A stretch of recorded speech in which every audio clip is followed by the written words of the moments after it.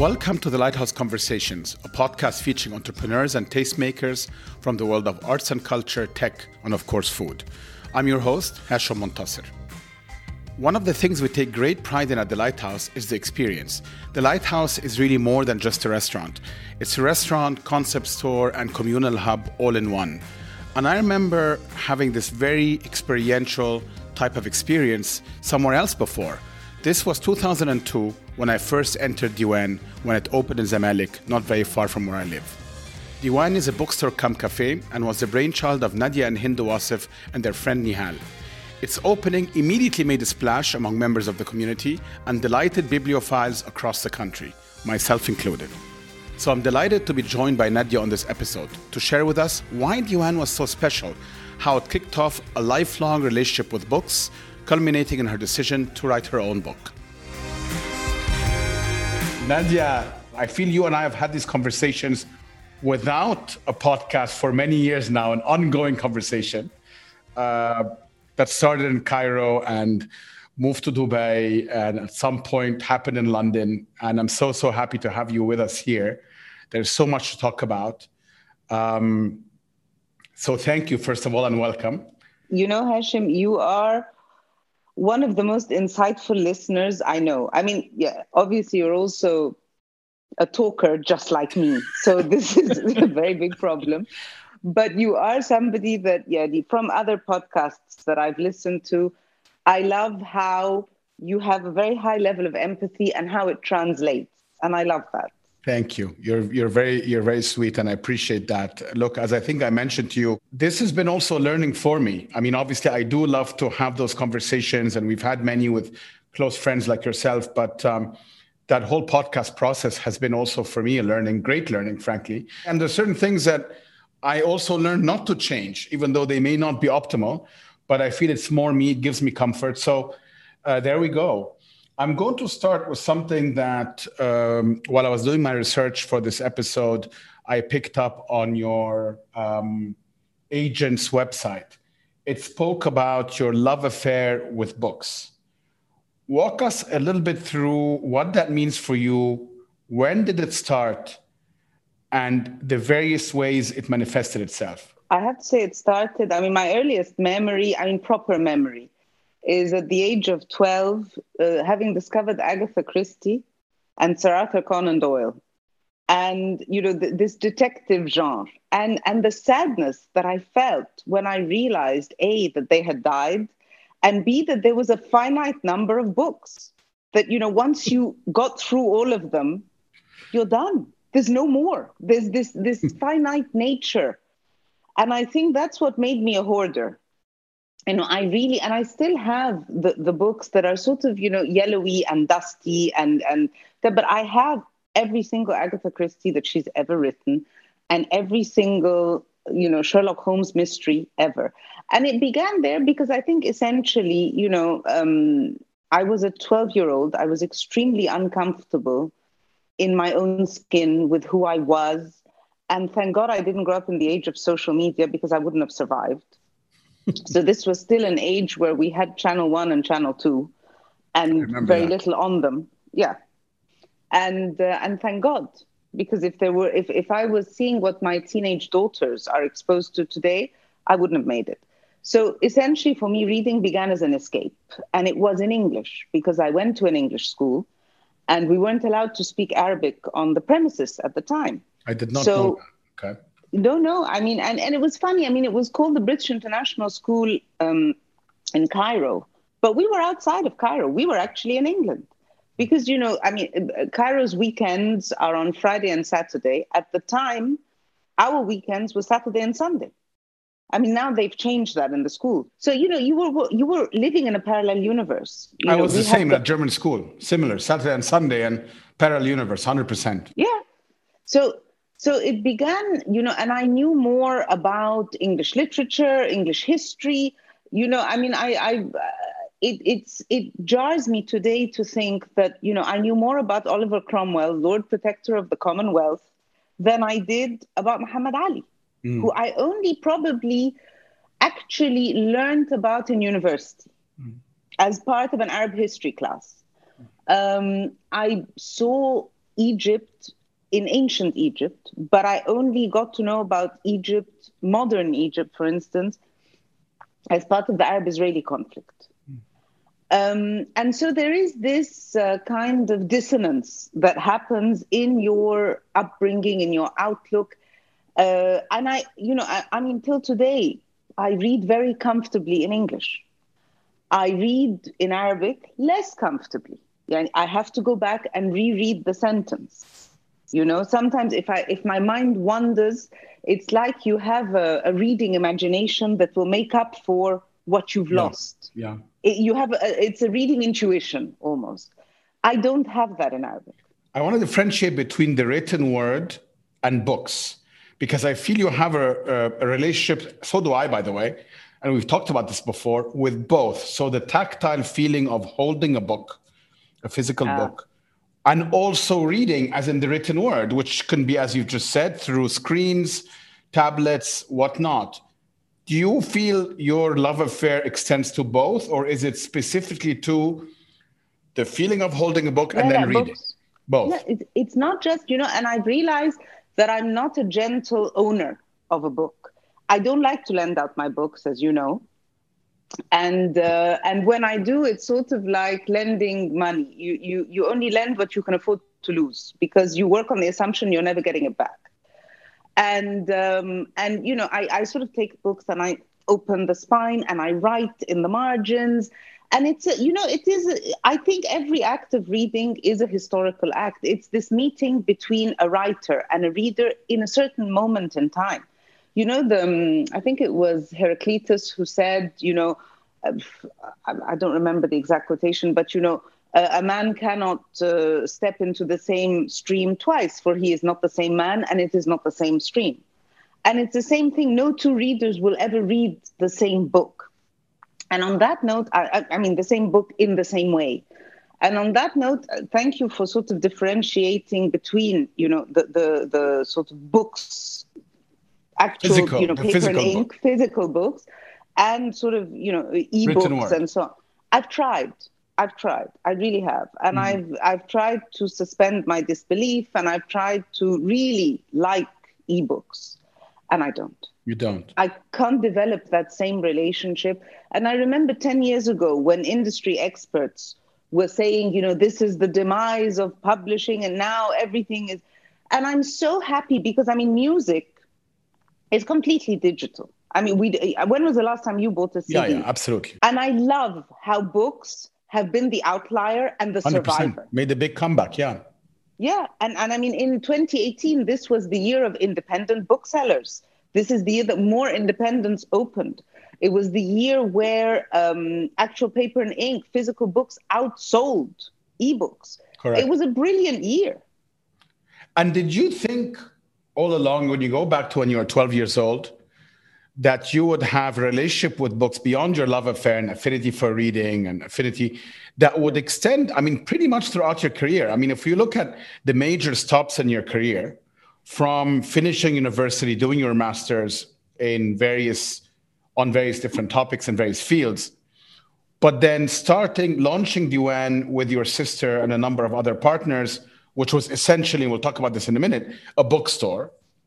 And then I'm going to just fast forward to you now writing a book. So essentially, you've had that association with books pretty much throughout the last, 25 years. Did you imagine that to be the case? And was that a conscious decision? You see yourself always going back to the concept of books? I never imagined it, and it was never a conscious decision. But I think that when I look back on certain key moments, I think that the best moments in life, or the most meaningful moments, are the ones that are not conscious and not planned. Life, the saying, life is what happens when you're making other plans. It is very true. And I think those of us that are lucky at times to allow the coincidence to unfold and to go with it, or at other times to actually listen to what the world is telling you and to act on it. But there's definitely never been anything intentional. The one thing that I realized, and again, I don't think I ever did it on purpose, is that at every rupture in my life, I've gone back to school. Interesting. Hence, as my mother tells me, it's ridiculous that you have 3 master's degrees. She tells me, are you collecting? Is this, what is this? What's wrong with you? I mean, there is, of course, a certain level of pride, but in her mind, she's like, why are you doing this? And for me, it's always that rupture moment. I come out of it after having gone through a master's degree or a moment of learning or whatever. There's a paradigm shift that follows it. And at the time, I'm never really conscious that it's happening. But when I look back on it, that's the meaning that comes to mind. Was it a form of healing? I'm talking about your last master's degree now, because clearly you had been around books and literature. You already had a degree in comparative literature. You are very well read, very well versed with a lot of writers. You interacted with a lot of writers and authors during your time with Diwan. So I don't feel that you needed this as a pre-qualification to write your own book. So how much of it was psychological or the refuge or a healing process versus, I need to learn the techniques of writing? No, I have to tell you, Hashem, I thought I was well-read. I did. I'm not. Okay. And there is a very big difference between the art of reading and the craft of writing. And it is a craft. And in many ways, and in the last couple of months, I've gone through the process of finishing the manuscript. And by finishing, I actually, my mother learned, she supported herself in the 60s by making clothes. She was a seamstress. And, and I watch her finish clothes, and the hemming and a proper, and a proper stitch. This is an art, it's not, and it's, and when you hand stitch something. And in many ways, when I was finishing the manuscript under the very, very capable and guiding hands of my editor, I felt like there was a lining, a batana, and it was being fit properly. And it has to be loose enough to allow the exterior a certain malleability, and yet tight enough that it maintains a structure.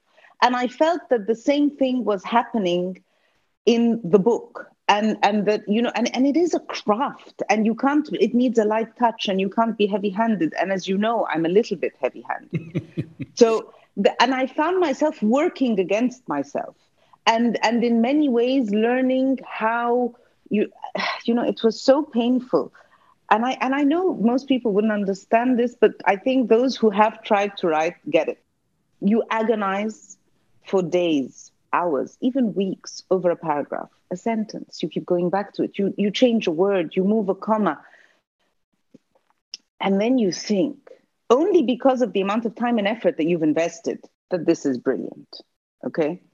And then your editor comes along and reads it and bins it. And you're devastated. And and I tried very hard in the beginning not to be precious. Can I interrupt you just for a second? I want to set, because I'm very interested in process. I want to just do the setting here. You're writing, when you were writing this book, which is going to be published next year, inshallah. Yes. What is the process like?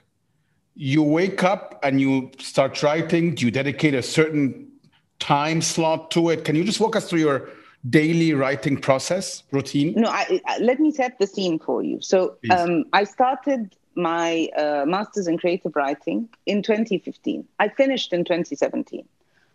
And at the time, my dissertation was some short stories based on my days in Diwan.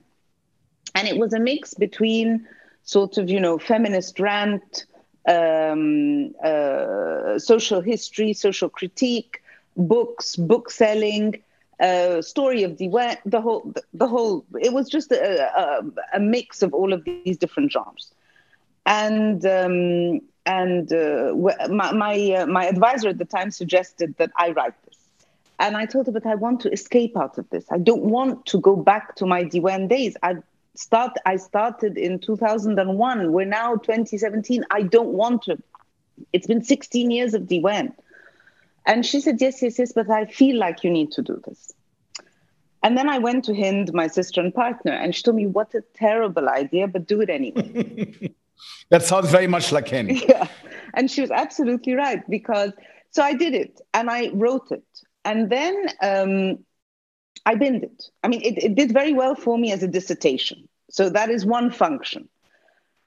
And then to start, and then in 2017, I said, okay, so I need an agent. So I went out looking for an agent.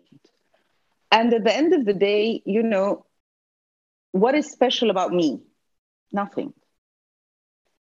But the only thing that is special is the story of Diwan.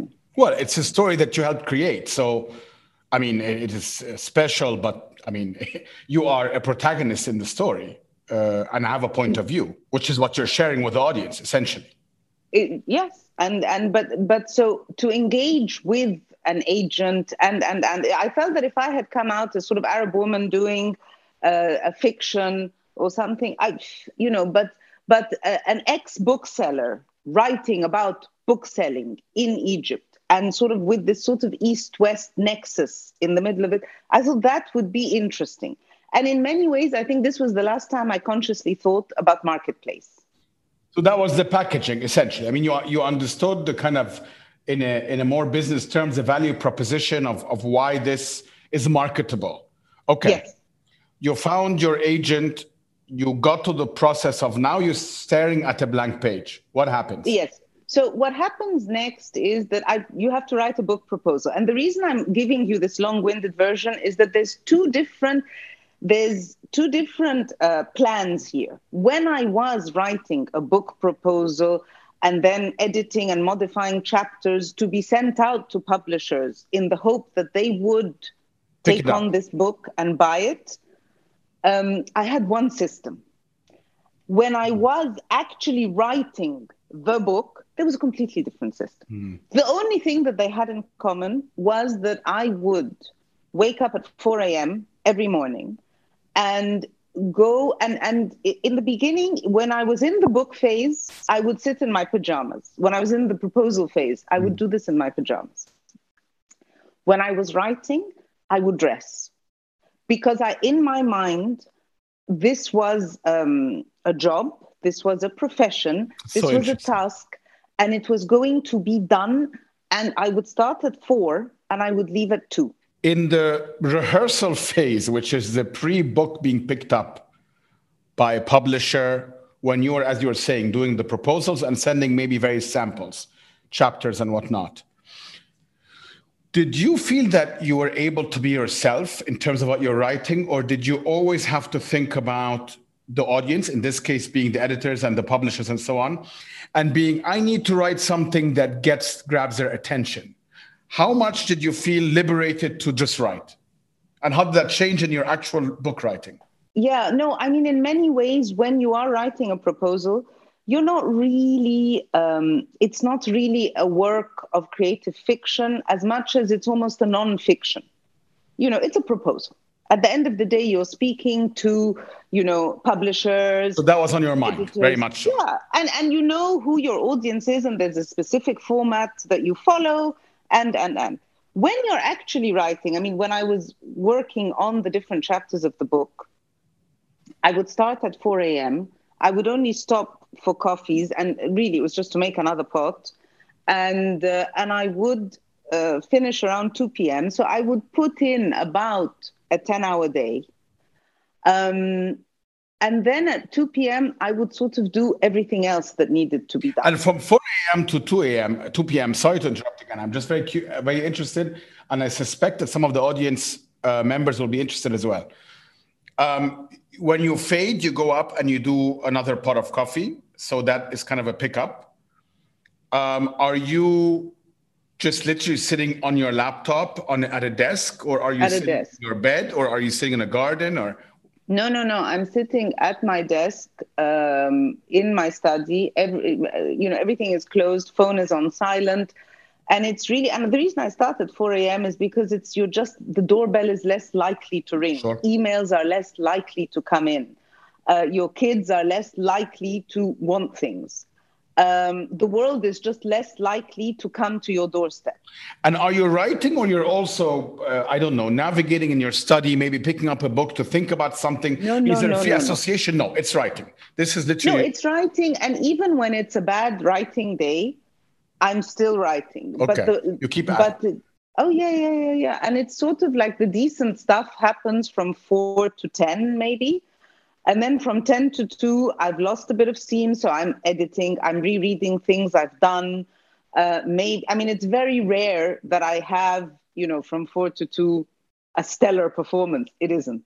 And having said that, life has constantly taught me that the minute you take yourself seriously is when you become a laughing stock. And so I refuse to take myself seriously. I'm not going to take, I'm not a good writer. I'm not. I mean, compared to the people that I have, that were in my classes, that were, incredibly gifted. What I will say for myself is that I'm extremely resilient and I'm becoming quite thick-skinned. So when, I get, when I give my editor 25 pages of, blood, sweat, and tears, and she returns to me 3 and tells me, I think these were interesting. When that happened in January of 2020, I wanted to kill myself.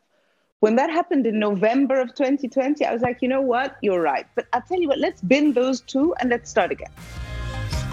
Honestly, I don't think Nadia is giving herself enough credit. I've seen her work over the years. She's a great storyteller, has a ton of wit, and in drafts she shared with us in the past, has a great deal of insight, which does make her a great writer. There's a lot more to talk about with Nadia and her life during her Diwan days. Plus, we'll get the exclusive scoop about her book and its title on the other side of the short break. Hi guys, I wanted to share a quick update from the Lighthouse. We've expanded our delivery radius, yay! And we now cover Al Sufuh and the Palm, going up to Media and Internet City, as well as JBR, JLT, Discovery Gardens, and Emirates Ales. So if you haven't tried it out, hit our Instagram account, @thelighthouse_AE, where you can click on the Order Food button and get our amazing classic dishes at home. We're also on Deliveroo for those die-hard Deliveroo fans. And don't forget, if you're a Spotify user, you can also find us under the Lighthouse Dubai, when you can listen to a collection of all our favorite playlists compiled by Mykonos DJ and Lighthouse music director John Hanlidis. Welcome back. You're listening to the Lighthouse Conversations with Nadia Wassef. As we were talking with Nadia about her writing process, I learned that she's incredibly self-aware of who she is and where her limits are. I want to tell you, funnily enough, in preparation for this conversation today, I listened yesterday to a podcast. Funnily enough, it was Jerry Seinfeld speaking with Tim Ferriss, who's a very well-known podcaster and personality. And Jerry Seinfeld is not who you'd come to mind in terms of writing, but of course, when you think about it, of course, he writes all his own material. So Jerry Seinfeld is actually a brilliant writer. He's 66. He said exactly, almost verbatim what you've said, which is, he's fully aware that he has a limited attention span in terms of the ability to produce super high quality work. He limits it to a certain number of hours, very much like you, per day. And then in his case, and I'm going to ask about you, Tim Ferriss asked him, so what do you do sort of to maintain that muscle, let alone grow it, because maybe hard to grow at 66. And he's saying one of the best accomplishments he's feel in his career has been not his many successes that we know, including Seinfeld, but has been that at 66, he's still able to produce high quality writing every day. 2 things he does, just something to share with you, is he does transcendental meditation twice a day and sometimes more. And he does weight training 3 times a week. And he says these 2 things are part of his routine to maintain that integrity and focus. There are days, like you said, that are better than others, but generally speaking, that's what he does. Do you do anything for fun or relaxation that you feel enables you to maintain that focus and energy? Well, look, in the last 9 months, thanks to lockdown, I've become a ridiculous walker. Okay. As in, I was never, Hashim, you know me, I avoid exercise at all costs. And when I do it, it's just to allow me to eat and drink more. That's all. I mean, I don't have a relationship with the outdoors. I don't have a relationship with exercise. That's just who I am. But I have to say that this year has been the year, and I'm talking about walking somewhere between 10 to 15 kilometers a day. That's your meditation, essentially. It is. And I don't return calls when I'm walking. Yeah. And I don't, I always have the urge to multitask because that's how we're brought up. And that's how, you run a business, you deal with friends, family, kids. No, this is Just actually walk. my time, and I walk. And sometimes it's meaningless. I mean, it's not that I'm walking towards somewhere. No, no, I'm sure. just walking, and I daydream, and that's my time to just let my mind wander, which is not something that, as a control freak, as somebody who is on guard all the time, you don't. And this is my time to wander, and I love it, and I think that sustains me. After I finished, the first thing, and I was on a Zoom call with my editor, and we had all these different changes in the document, and there were very few left. And then, it was 10 o'clock at night in London, 5 p.m. in New York for her. And we reconciled the last outstanding comment. And she said, it's a wrap. And I said, what? And I sort of got tears in my eyes, because I was like, no, no, no, no, no, you can't take this away from me. This has been my best friend. This has been the thing that got me through lockdown. This has been my confidant. You can't take this away from me. I have no life now. And it was a Friday night, and I spent that weekend upset, actually upset, like I had lost Yeah, something. yeah, of course. I can And completely understand that. and then I started reading. I have a stack of books that I haven't had time to read in the Yeah. last 6 months, and this is what I'm doing now. Can I ask you, Nadia, just before we move on, during that process of writing, beyond your editor, obviously, how do you get any external feedback? This is one of the things that I've actually found a little bit disturbing. So I'm now, I just have to write my acknowledgements page. And as usual, I look to other writers, or I look to other books for information, for inspiration, for feedback.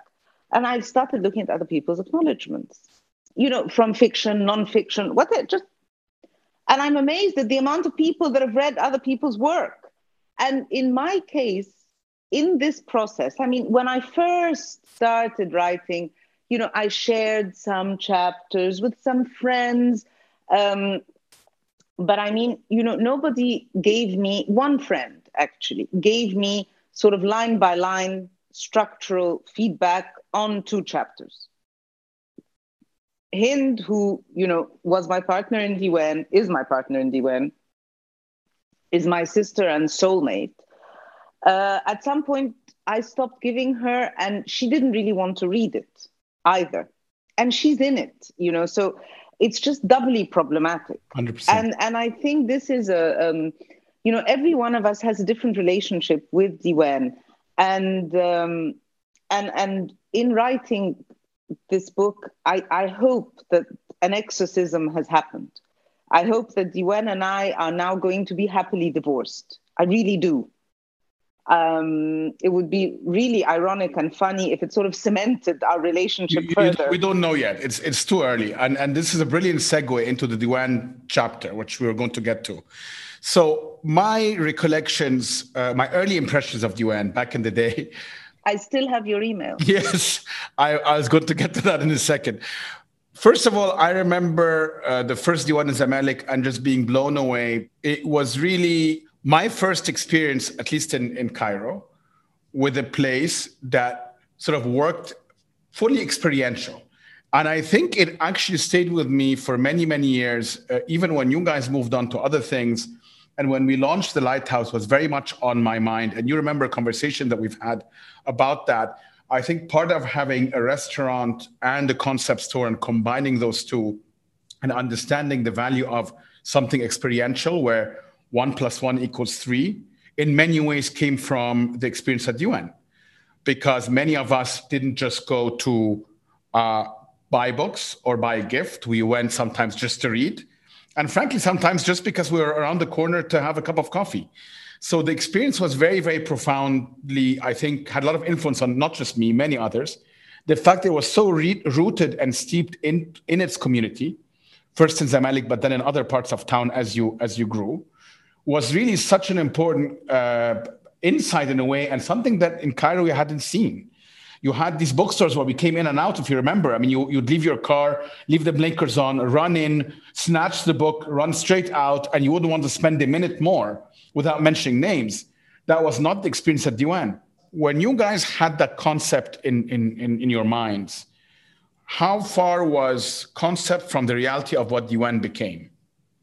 Well, let me throw this back at you with the lighthouse. I mean, when you started, I mean, we had conversations about the lighthouse, and then the lighthouse started, and I visited you in April 2019. Correct. And I was blown away. I really was. But Thank even you. in April 2019, there was no thought of the lighthouse conversations. And I think this is one of those moments where I think clever entrepreneurs, I think just clever people in general, listen, they have that intuitive moment and they listen to that, to the voice, to the whispers that are around them, and they go with it. But going to Diwan, for instance, when we began, the concept was that we wanted to create a place that we'd like to hang out in. That was the guiding thought, really. And I think with most successful brands, they come from a real place and they elicit an emotional reaction in you. Whether And you you're are the the target creator, audience as well. yes, Your own target audience. I felt the same thing about the lighthouse. exactly. You wanted a place where you could go, you could enjoy a certain kind of food, a certain kind of drink, be in an atmosphere, meet a certain type of person. In going back, I mean, Egypt, what is very interesting about it is that, Cairo, for instance, is a village. You know how interconnected everybody is, regardless of class, ethnicity, education, everybody's life spills into everybody else's life. And so when you are talking about a place that is so communal, in many ways, it's very easy and very difficult to cater to the element of communality because you can miss it. And because people have it in so many other places. Yani men, for instance, they go to the ahwa, they go to the barber, il-gama, all of these different places fulfill functions for them. I think women miss out on this feeling of community, although women are more community oriented than men. So, for instance, when you think of Habermas and the concept of the public space, and this is where people become part of a community, and this is where public opinion is born almost. And then you think of Ray Oldenburg, the sociologist who came up with, the coffee shop as the third place. So the natural progression, I mean, and then there's this idea of the marriage of books and coffee with all these Western style bookstores, the Borders, the Barnes and Noble. 100%. And we didn't have that in Egypt. We had the love of the third place, but we didn't have the third place. 100%. There was none, yeah. There was no third wave coffee and all that stuff. Exactly. And so in many ways, we started building something that we wanted to hang out in, that spoke to us. And again, this is something I would like to highlight, although not make a big drama about it. But at the same time, the public space for women is not always a welcoming space. And Diwan was one of these places. We had primarily, as your podcast, for instance, does, we have more women that listen to, that come to us than men. Yeah. And in the many ways, clientele was more women leaning, yes. Yes, and it was funny because it was, we started it, I was 27, Hind was 30, Nihal was 40. This was the bracket that we attracted. In many ways, the women that came to us were a reflection of us. Yeah, and today I wouldn't be able to sell a book in Diwan, or I wouldn't be able to stock Diwan because I don't really know my target audience anymore. I haven't lived in Cairo for the last 7 years. I don't know who I'm selling to. And I think that sort of that intimate, intuitive knowledge is extremely important. And it's what you have in the Lighthouse. Yeah, I think that's right. And I think you understood this very well, you and Hind and Nihal and the people that you've hired to work with you. Now, as it grew, and we are going through this as well, which is why that's such an interesting concept for me. So I remember the initial Diwan, and then I remember the expansion plans. And it started growing, and it was very successful. And it was such a brand to the point that I remember telling your sister Hind that one of the things I took pride in is that people would walk with the Diwan bags, and that in itself was a statement. And believe it or not, when we did our branding for the Lighthouse, that's something that was very much in my mind because we had a gifting store or a concept store, that those bags in and by themselves, in a way, I mean, maybe we're not Tiffany and we're not trying to be Tiffany, but means something. And that was very much the case with Diwan. And I remember my mother, walking around with these bags everywhere and put all sorts of other things in them. But as you expanded and it became more and more, not that it wasn't from day one, but like a business, and you had to think about margins and cash flow and capital expenditure, etc. Hesham, and hearing you talk about capex and all this stuff, and oh my God, it actually makes me panic. I'm sorry, actually, don't. Okay, I'm miserable. Will try to avoid a panic attack on the show, but but let me tell you honestly. I'm not being self-effacing, and I'm not being humble, and I'm not being any of the above. I think we were wrong. Or let me not speak about we. I'll talk about myself. I think when we decided to expand, I think we should have left. We should have sold off the business, had someone else scale it, and leave. I talked about branding as a release of a certain emotion or to inspire a certain emotion. For me, Diwan was too emotional. And this is one of the problems that I made a lot of wrong decisions because I was emotionally guided and I was attached. And today, I'm actually quite detached from Diwan. But you were in your late 20s and it was your baby. I mean, I'm only pushing back because I understand that very well. I mean, we're going through this in the Lighthouse. There's the original concept, there's the baby, and then you start expanding. And I don't agree that, I think it's impossible at that moment in time, in hindsight, yes, to just say, you know what, this is my baby. This came out of our heads and we put our heart and soul into it. Now this is going to become a bit more about numbers and growth and revenue. We're out. That's just not a decision one would make. I'm just being fair. I wish I had. I wish I had made that. That's fair. But here is something else. I think that also, if I can just be a bit mechanical and boring about this, dreams, you dreamt of the Lighthouse, I dreamt of Diwan. So dreams reside in our imagination, in our heads. So what happens when a dream leaves your head? So first of all, there is a problem of definition. It is no longer a dream. It is now a physical entity. And it has a life of its own. And this is the problem, I think, that it's left the realm of the imagination. It is now a physical manifestation, and you're still trying to control it. For me, I think it took on a life of its own. And if I can, I have a relationship with Diwan where I actually think Diwan is a person. That's how much the brand is in my head. So I actually think she didn't want this expansion. And I think she sort of told us, okay, you're not listening to me. I don't want this expansion. You go ahead with this expansion, and I'm going to make your life a living hell. And I'm going to make you hate it. Can I just ask you something? Because expansions require capital. And if I remember correctly at the time, as a result, as many of us do in smaller businesses, you go out and you raise the money from external parties, which of course then have a certain say over what you do and what you don't, what you sell and what you don't. If I would have told you, Nadia and Hind, at the time, here is, $1 million, that's yours, that's sitting there in cash. You can expand, but you don't need to bring anyone on board. No new shareholders, no board, none of that. Would you still feel the same way? With Diwan.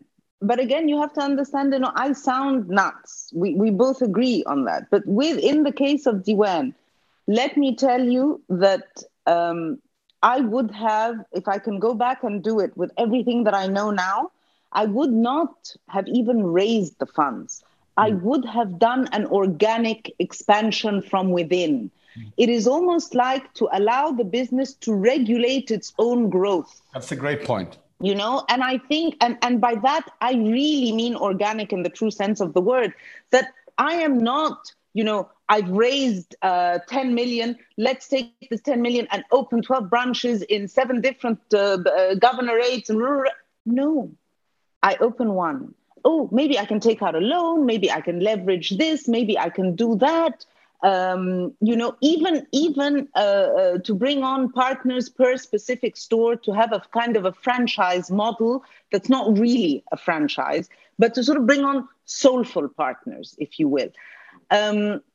But then, I mean, this isn't a one-size-for-all venture. No, but I love that insight. It really is a great insight, because I think, and I haven't really thought about it this way, as you just rightfully said, you are the business self-regulates itself when you grow on a how much I can basis versus something that's not fabricated, but external that you bring on. And she, meaning her being Diwan, instead of dumping cold water on her head, you're just saying, dip a toe and slowly get comfortable in the bath.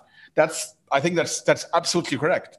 And it's not just that it translates in terms of finances or expenditure or risk, but it also, the people in the organization, at the end of the day, businesses, they're people, and so for people to actually be comfortable with the expansion, to buy into it wholeheartedly, to grow with it, rather than, I listened to Amira Rashad's podcast of Bulk Wiz, which I thought was fantastic. And one of the things that struck was when she was saying that, all of a sudden, they're growing exponentially. It's in the middle of COVID. You have to hire all these people. You can't actually hire them. You can't move them. The warehouse. And at the end of the day, you don't want to be forced into that position. You want to be able to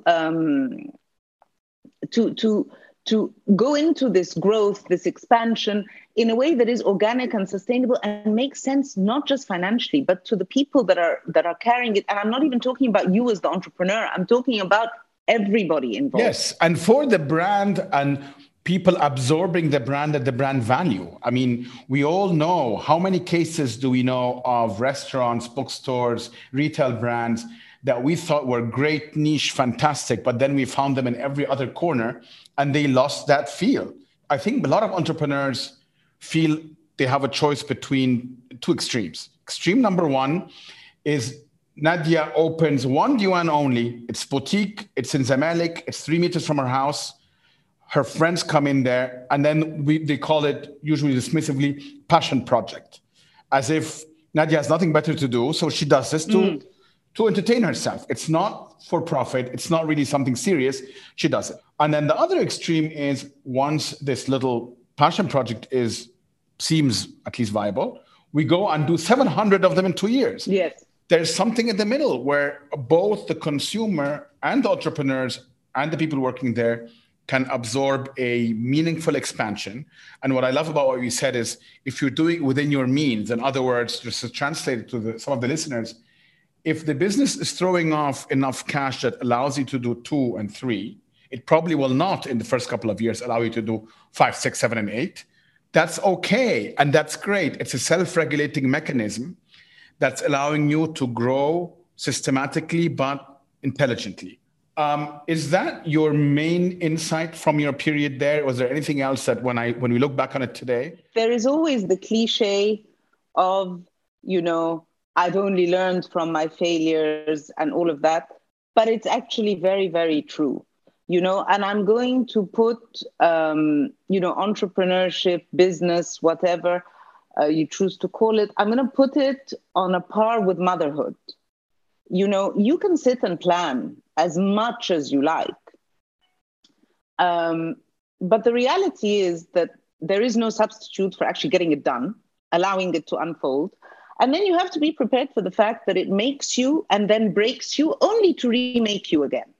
If you can survive being broken by it and not be bitter, then you're in very good shape because you can remake yourself. And I think this is one of the things that Diwan has very kindly done for me. It sort of made me it made me the person that I am. It then broke me because, I was getting very, very big for my boots about how fantastic Diwan was. So, of course, you have to be demolished. So I was completely demolished for a while. And then it allowed me the luxury of rebuilding myself. and remaking myself. And I think this is one of the things that we don't actually think about a lot, is that every business, every person, it's a narrative, it's a story. The Lighthouse is a story. Every single one of the podcasts that you've done. To come here full circle, Nadia, did you feel, I hope this doesn't sound overly harsh, but I just want to get your view on this, that you needed to write the book because you wanted to have the last word on this episode of your life? Or did you need to write this book because you had things off your chest you wanted to put out? Or was it just cathartic and sort of healing? I mean, what was, or you didn't really think about it and just sort of happened? No, I'll tell you, there are two things. First of all, while I was writing, I resisted the urge. And every time the imaginary reader came into my mind, I pushed it out. I didn't, like when you're writing, then you start to think so-and-so is going to read this and they're going to think. Do you think that helps you with not posturing then? Absolutely. Absolutely. I wrote this book for myself. Okay. Now that it's sort of gone off on it, it's like having kids, Hashem. Yeah. You do your best and then you send them out into this world and you hope for minimal damage. Yeah. And this is my sentiment behind it. Only you and I don't, because when we like to micromanage and control. No. Sort of. 2020, for me, has taught me the one lesson that I will come out of 2020 with is that everything is outside of my control. So I'm on my own now. I did not know that. I did not get that. And everything and everyone that I love dearly and I'm very passionate about is outside of my control. Deal with it. That's 2020 for me. That knowledge, when you take that knowledge and you treat it rather than something that, for well-seasoned, well-versed control freaks like you and I, this knowledge would be demoralizing. It would destroy us. If you now flip it on the other side and you look at it and think, wow, what a relief. There is nothing I can do other than accept, then you're golden. Deal with it. I love that. That's a great slogan for 2020. Deal with it. Yeah, deal with it. Just deal with it. And then in answer to your question, so I wrote this book for myself, but why did I write it? I think at the time, again, I have no idea why. I mean, other than, for my dissertation, my advisor suggested it would be a good thing. After that, when I started writing a proposal, it made business market sense. But then I actually think I needed to explain it to myself. And when you write, you have to understand to be able to write. So the process of writing, the step before it is understanding, and then you can put it into words.